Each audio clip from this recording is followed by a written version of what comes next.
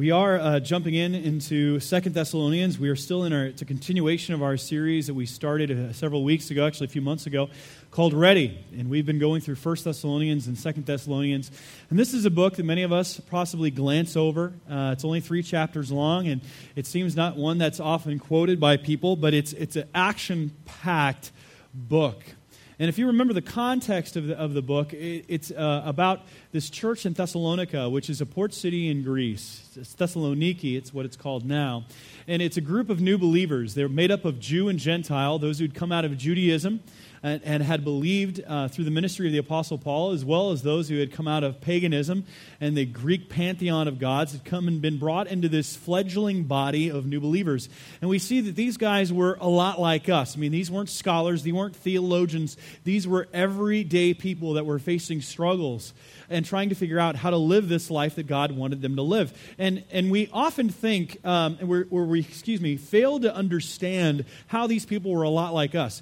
See, when these guys came to faith in Christ, it caused a problem in many of their families, in their workplaces, and their centers where they would do business and they would interact with people, because it would be a threat to the Roman gods or the Greek gods they left behind, or even a threat to those who were Jews who thought that they were going into heresy by belief they thought was a heresy of this new sect of Christianity.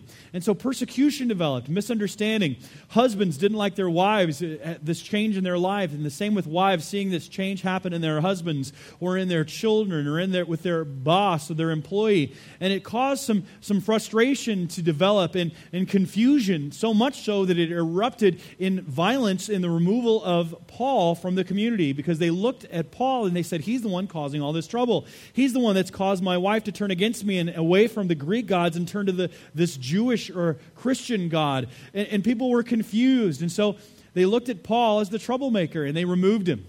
And Paul was nervous because he'd only been able to speak on 3 different Sabbaths. It was under a year. It was a short mission trip, if you will, that this church was birthed out of. And so he's nervous about them, and he sends Timothy to find out how this church is doing. And he's really nervous about what happened to this church. Are they growing? Are they not? Were they able to survive? I know their persecution has developed, and it's hard to bloom in the middle of difficult circumstances, but that's exactly what happened to the Thessalonians. And Timothy comes back and gives this positive report to Paul, and he's overjoyed, and he writes this letter to encourage them in their walk with the Lord, but also to clear up some misunderstandings that had developed in their theology and what they understood about God, and especially the last days.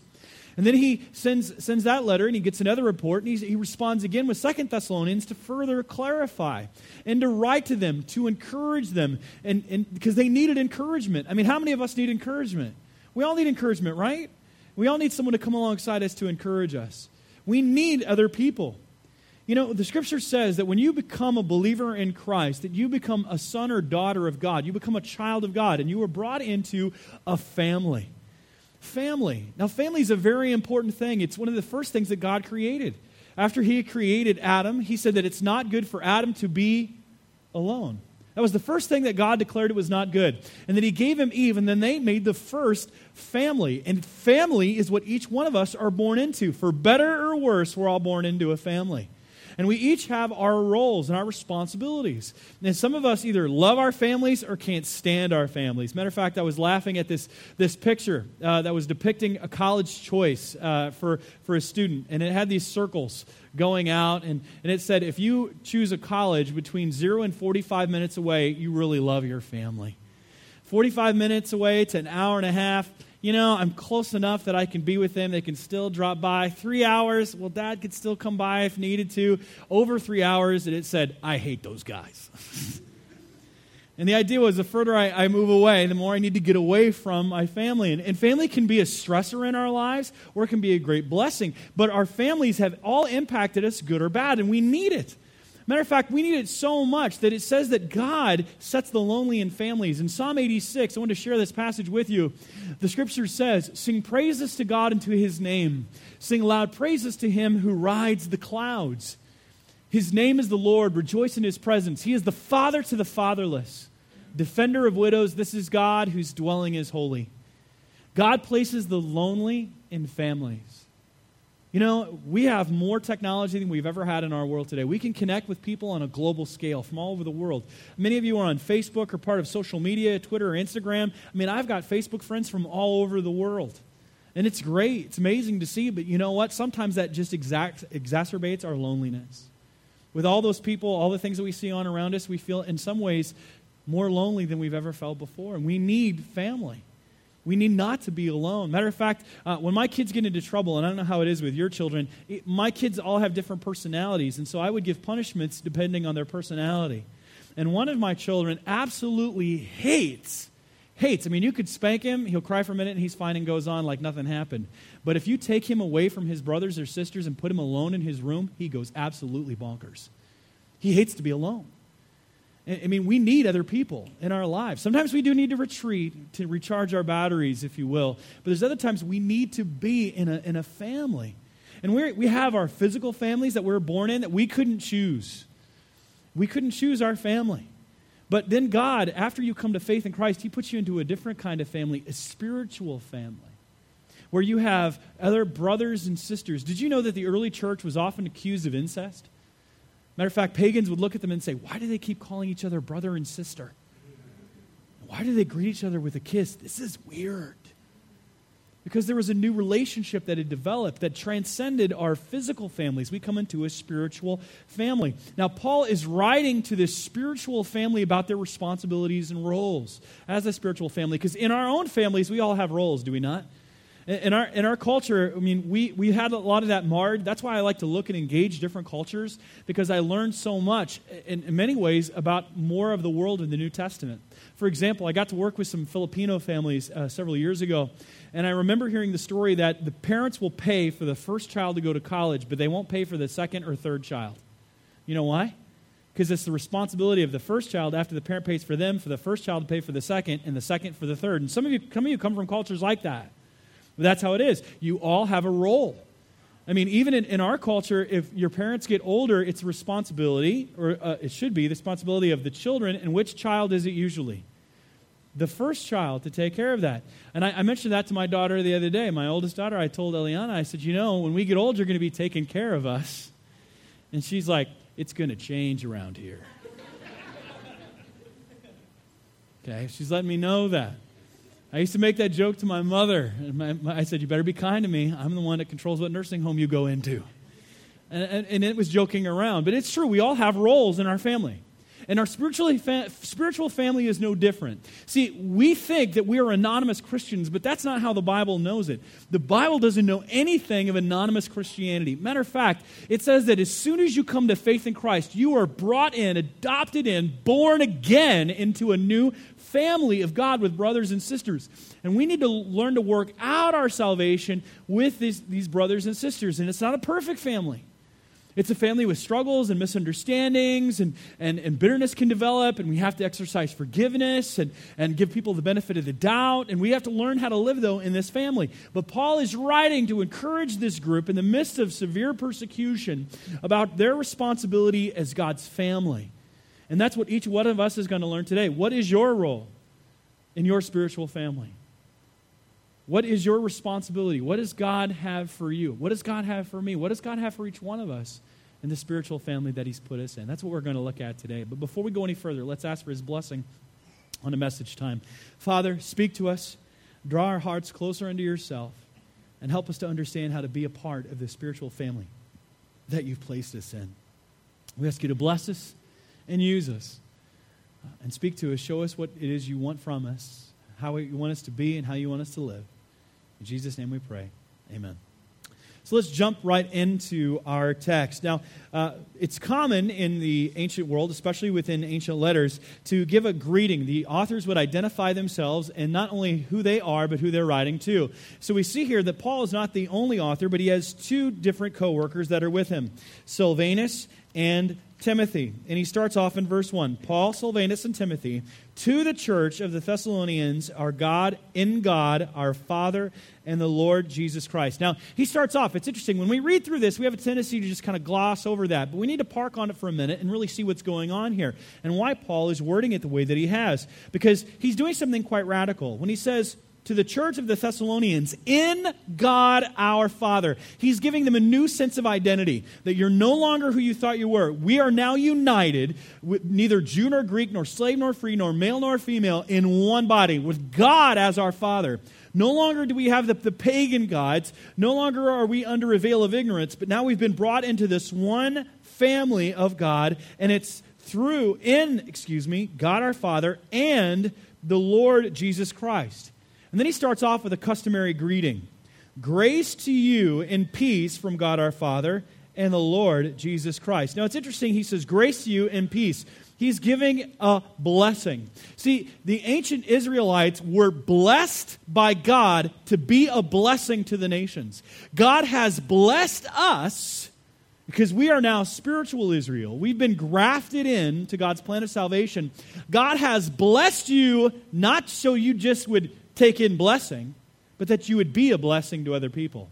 And see, Paul then is saying, he goes, grace to you and peace from God our Father. God has blessed you, and I'm going to bless you now so that you might be a blessing to other people. That's the first point you need to write down, is that we all need to extend a blessing from God. That is one of our responsibilities in this family, is God has blessed us to be a blessing to other people. We are made and wired for blessing.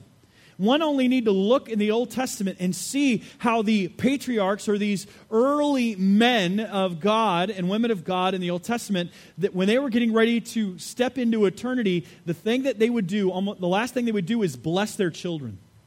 They would put their hand on their head and they would pronounce a blessing upon them.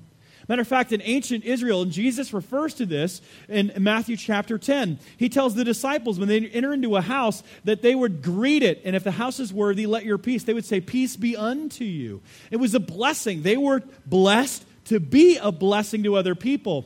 And he says, let your peace come upon it. But if it is not worthy, let your peace return to you. And if anyone will not receive you or listen to your word, shake off the dust from your feet when you leave that house or town. Meaning that they wouldn't receive a blessing. They wouldn't be friendly or receiving the message of Jesus Christ. So we have to remember that. We have been blessed to be a blessing to other people. Our words can help build people up or tear them down. They're powerful things. And when you bless someone, you're saying that you are placing a pronouncement, a prayer upon them, that God would act on your behalf in their life. And it's something we are made to do. And it's many of us who are Western Christians have really lost the meaning of. But we can see that we are to extend a blessing from God. Now, where does this blessing come from? That's what Paul says. He says, grace to you and peace from who? God our Father and the Lord Jesus Christ. Now, by calling God our Father, he is giving a monotheistic confession. Monotheistic, if you're unfamiliar with the word, mono means one. Theistic, it comes from the Greek word theo, which is the word for God.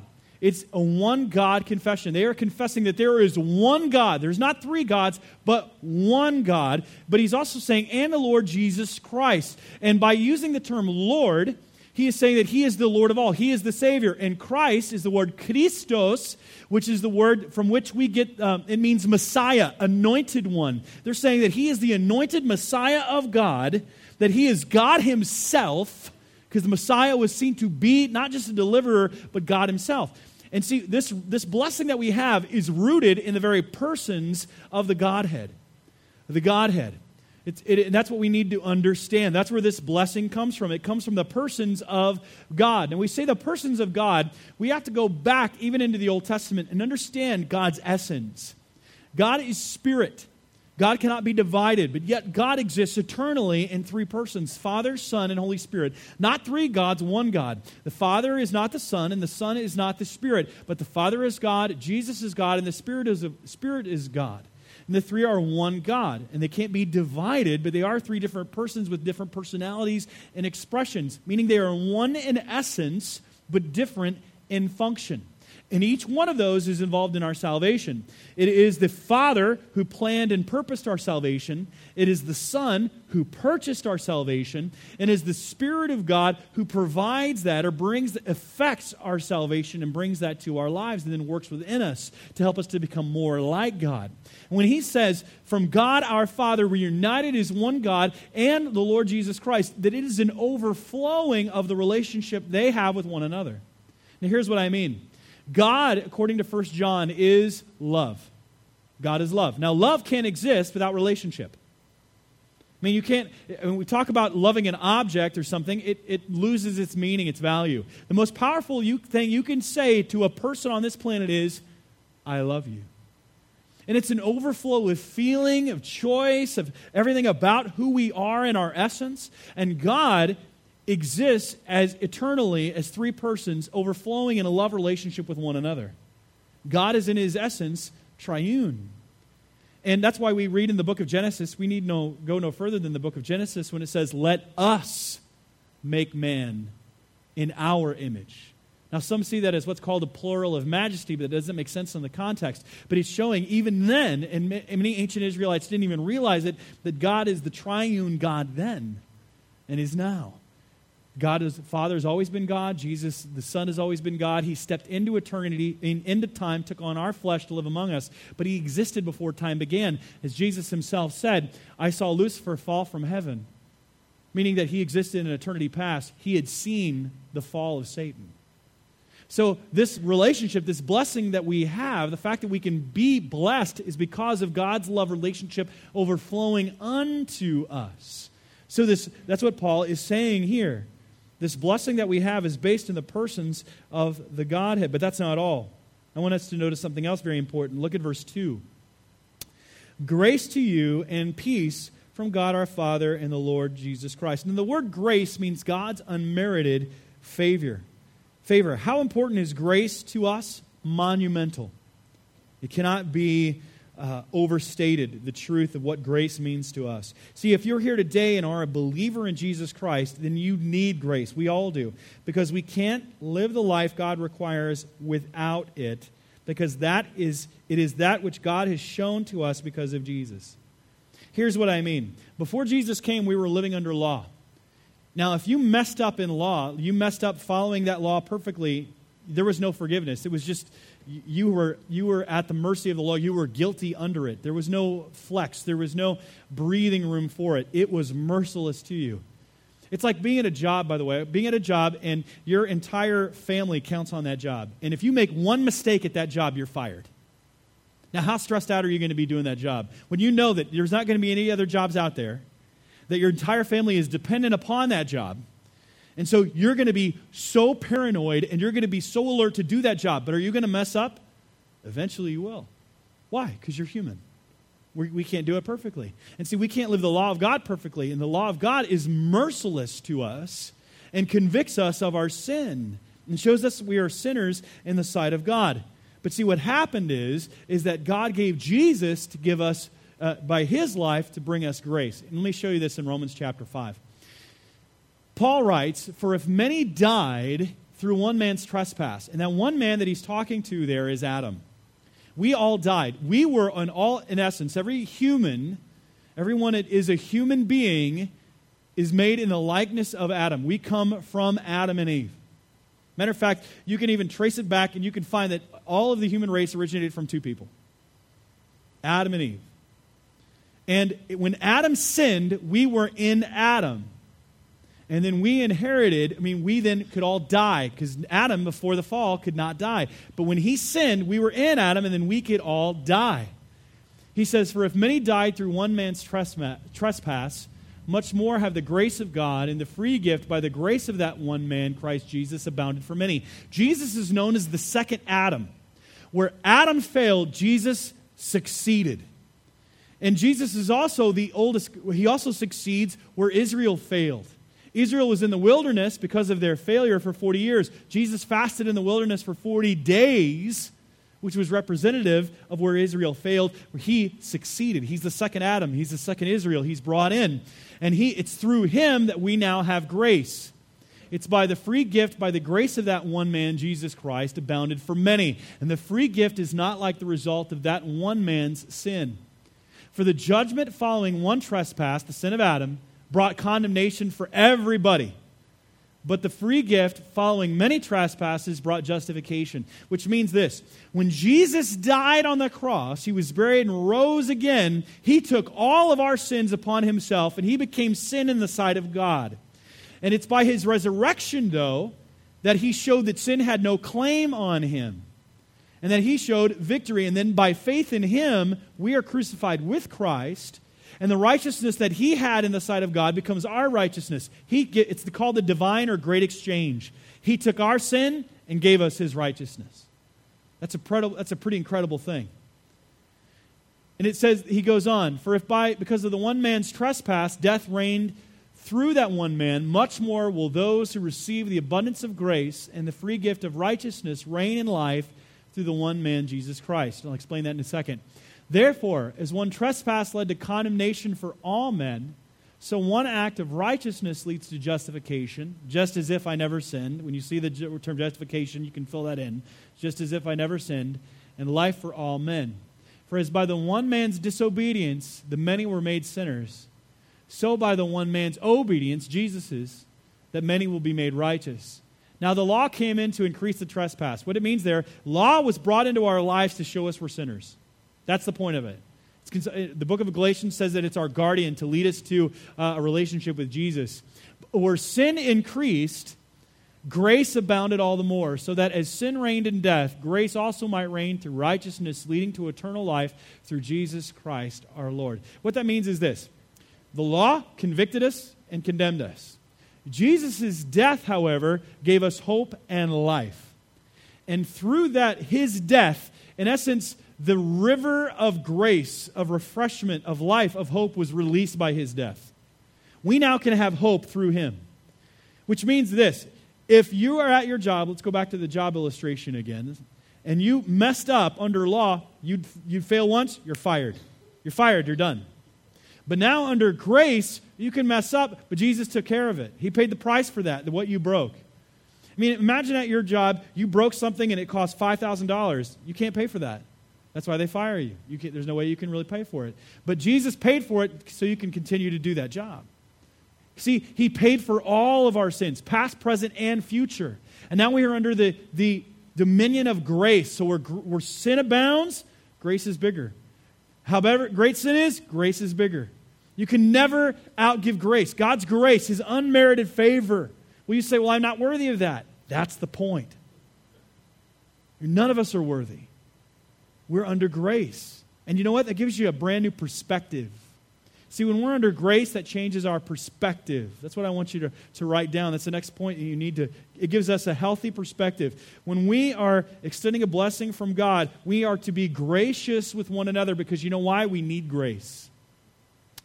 We can experience condemnation all the day long. People telling us we're wrong, coming down on us, and we're going to need grace. And the Thessalonians needed grace. Because they are in the middle of a fishbowl. I mean, they are being persecuted. They don't have a great deal of knowledge yet. They're failing left and right. I mean, do you think that just because they were freed from their sin that they didn't go back to their sin and still struggle with it? Of course they did. They struggled with it. They needed that perspective of grace that it's not dependent upon me. God, it's based on you. And it made them not want to sin. See, when you get an understanding of what grace is, you have a desire then not to sin. You realize, I could, but I don't have to. It's freeing. It changes us from the inside out. And the Thessalonians needed to understand and get that perspective of grace. But that's not the only thing that they wanted to bless them, how he wanted to bless them. He also blessed them with peace. See, they were going through a hard time. Their friends, neighbors, coworkers, employers, employees, and even spouses and kids were turning against them for their faith in Christ. They needed an anchor, and especially in the need of peace in the middle of hardship. Peace in the middle of hardship. I was reading a story yesterday about a man who had come to faith in Christ. He was living in Iran, and he came to faith in Christ through a ministry of some other men. And one of the men who had led him to Christ ended up being arrested and was going to be killed because he was proselytizing under Sharia law, which was illegal.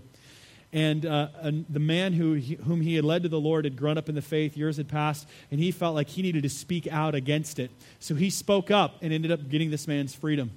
He could have been silent and just gone through it, but he spoke up. And it didn't last very long because only a few days later, and he disappeared. And one man recounts that he had to bury this man's body, and he had a cross on him, and he'd been stabbed 27 times. And he had died for his faith. And the man that was freed said, it should have been me. It should have been me. Well, a few days later, it was him. And they found his body in the middle of the street, and he'd been stabbed through the heart. And see, can you imagine what the other believers were experiencing that amount of time? I was reading that story last night and my heart was gripped and I started to cry. And that the church in that type of circumstance, they need peace. A peace that transcends all understanding. As we're dealing with conflict, as we're dealing with fear, because see, when everybody around you believes like you do, you get comfortable and you get safe. It's when you're really taking a stand for your faith that you're going to find out that people are going to come against you. That's when we need peace. In the midst of hardship, in the midst of tribulation, in the midst of struggle and trial, when your boss says if you don't convert, if you don't abandon your faith and quit talking about Jesus, you're going to be fired. You need to have God's peace. You need that in the midst of that. Or your spouse says, I'm leaving you because of your faith. Or I'm tired of your faith. I'm not going to do this with you anymore. We need peace. We need to know that God is in the middle of our lives.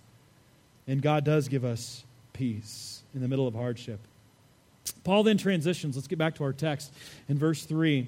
He says, we ought always to give thanks to God for you, brothers, as is right, because your faith is growing abundantly, and the love of every one of you for one another is increasing. We need to give thanks. In fact, we are responsible to express our gratitude to God.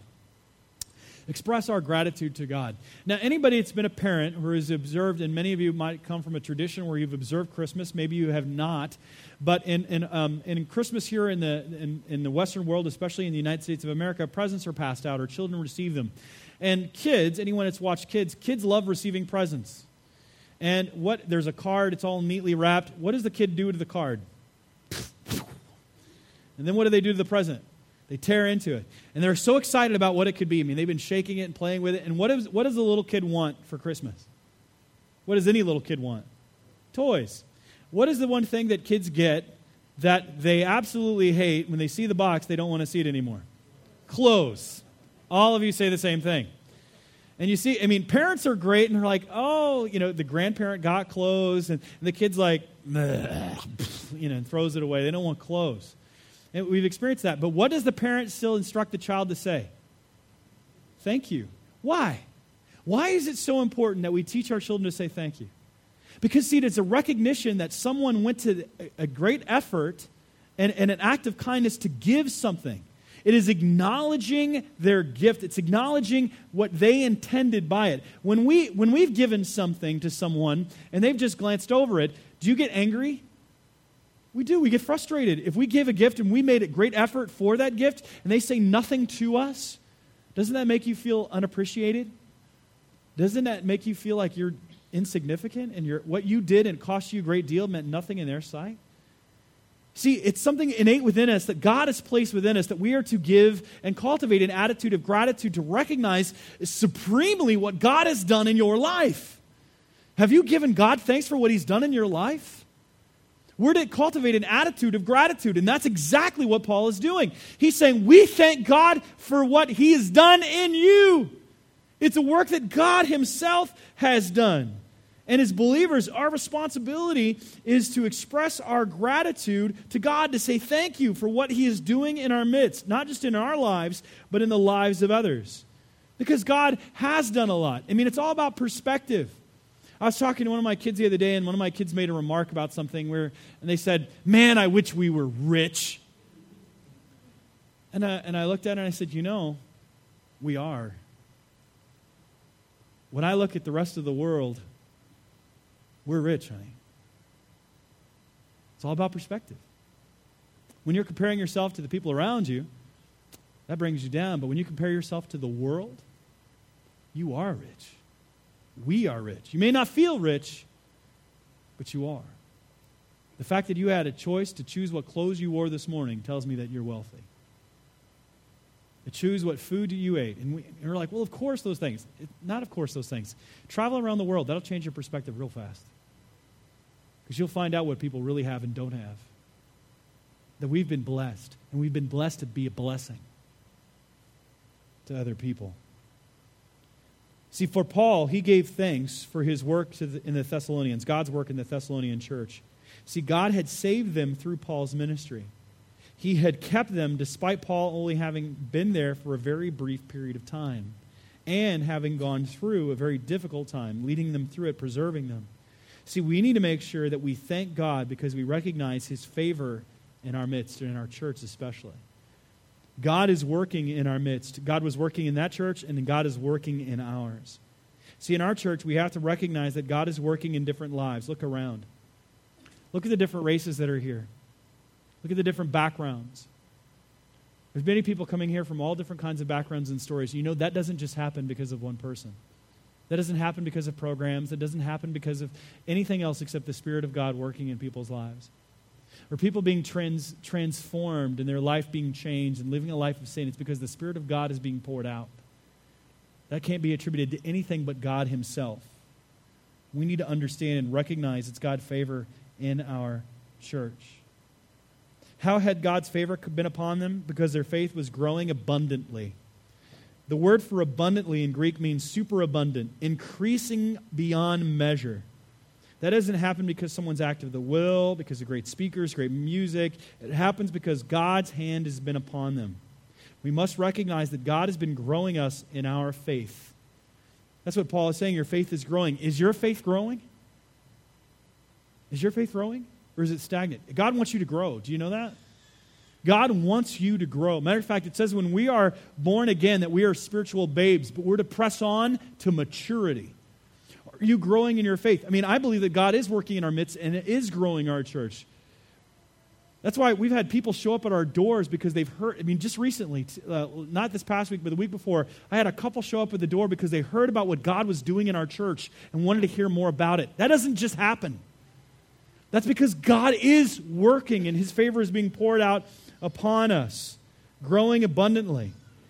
But we have to understand, with his favor upon us, it's because people are seeking God's face and God is honoring that. People are fasting and praying and reorienting their lives with God at the center, and God is honoring them for that.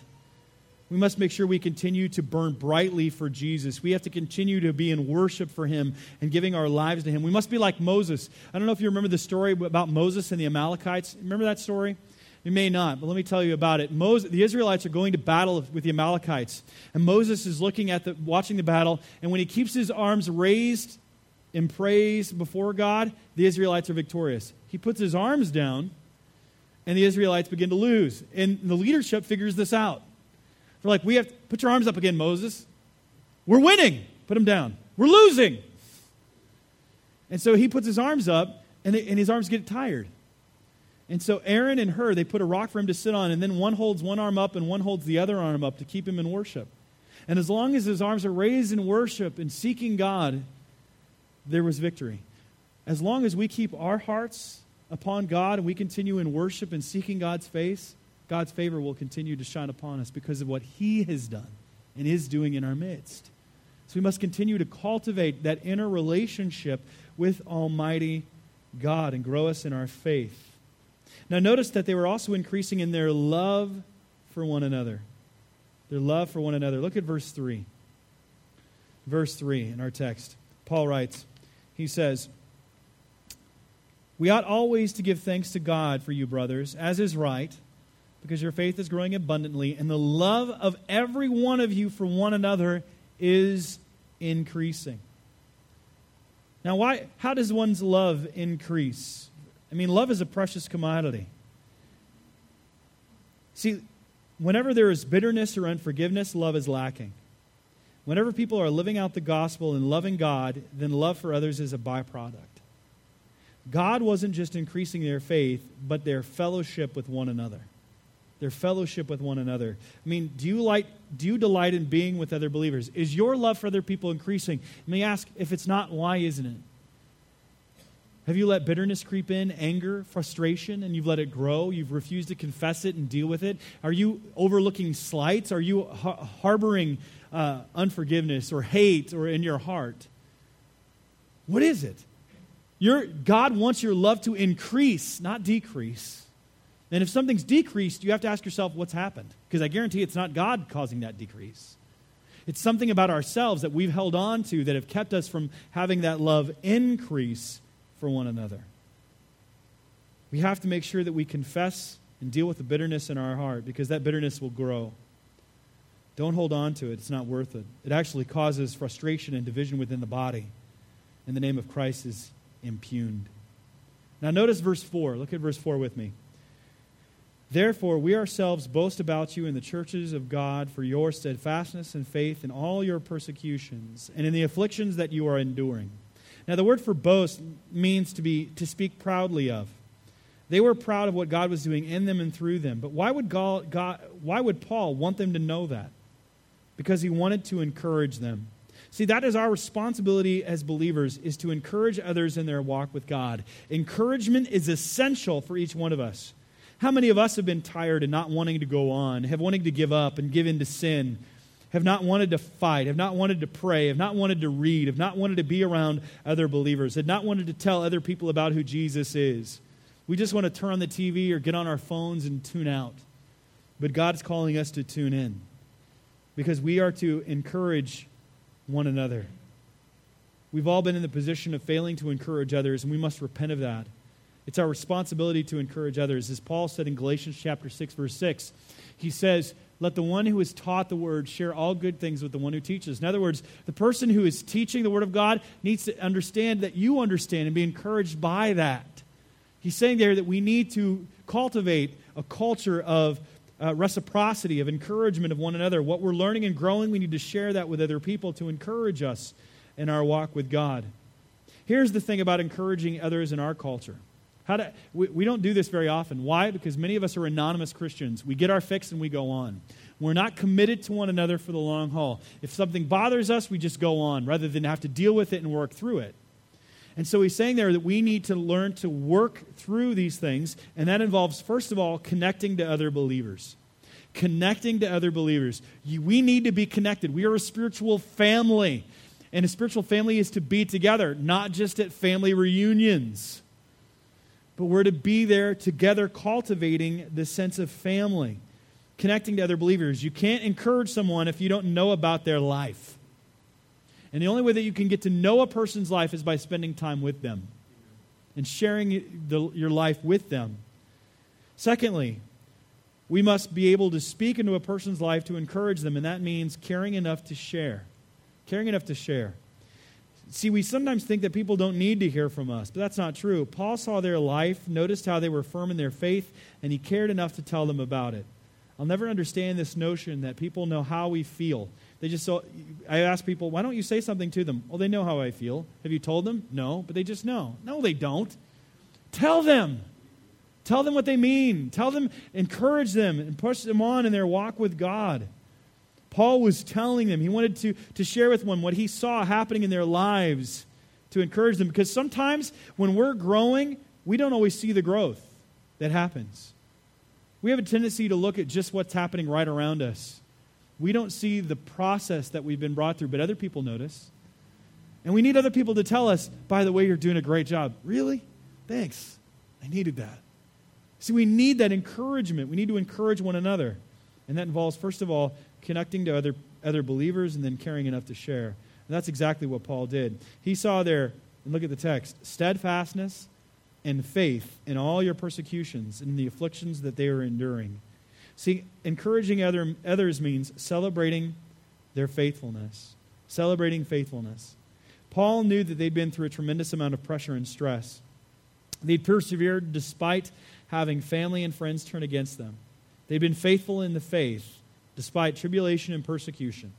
And Paul wanted to highlight and celebrate their faithfulness, and we need to celebrate when we see others persevering and growing in their faith despite difficult circumstances. I'm reminded it's baseball season. It's getting ready to start when the Cubs win the World Series. And I'm a man of faith. A man of faith.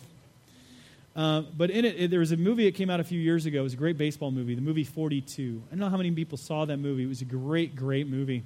And it was documenting Jackie Robinson's life as the first African-American to break the color barrier in the modern era of baseball. And as Branch Rickey, who was the general manager at the time, was trying to figure out who to bring out, he talked with Jackie Robinson, and what he saw in Jackie Robinson was this major sense of justice. And he said, you're going to have to, if I choose you, you're going to have to go through all kinds of difficulty. Tribulation, struggles, prejudices, people saying horrible things about you, threatening your life. And Robinson wanted to respond, and he says, Branch Rickey, he actually said, it's his name, he said, I need someone strong enough not to fight back. that you can resist that, because you're going to be an example for everybody else. You're going to break the barrier, and you need to understand that. And see, the movie chronicles that, and the movie's pretty amazing, but what the movie missed largely was Robinson's faith. He was a man of dynamic faith. Many people don't realize that it was on his knees every night asking God for strength to endure such hostility. And so we need to understand that when we see that type of faithfulness, we need to highlight that. We need to encourage other people that are going through that, because they're getting persecution, they're getting people coming at them negative all the time, and they need your encouragement. Whether it's someone like Jackie Robinson going through that, or it's someone that's dealing with hostility in a marriage, or with their children, or in their workplace, or at their school, we need to speak words of encouragement, because the negative is everywhere. One only need to go to the comments on any type of news website to find out the negativity that lives in our world and the hate that's there, especially for people of faith. We need to encourage one another and celebrate faithfulness when we see it. See, God sets the lonely in a family, and He sets all of us into a spiritual family of believers. The truth is, whether we want to realize it or not, we need our family. We need accountability, we need encouragement, because it's our family that helps form our spiritual identity, especially our spiritual family, and to learn our roles. It's not a perfect group. It's prone to dysfunction. And as our spiritual families, we must not give up on them. For it is in this family we will spend eternity with this family, better or worse. And it's in the spiritual family that God says Hades will not prevail against it. So we would do well to join it, become immersed in it, and grow in it for the glory of God and our joy. Let's pray. Father,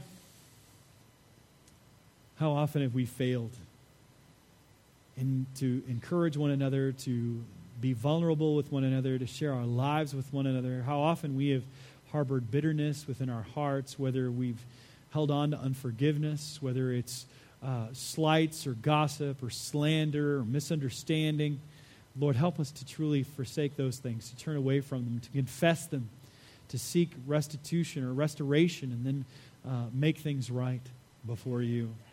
Lord, help us to be the spiritual family you want us to be, where there's neither Jew nor Greek, nor slave nor free, nor male nor female, nor African or Asian, or white or black, but we are all one people in Christ Jesus, knowing that we are united under one Lord, one faith, one baptism, one people of God.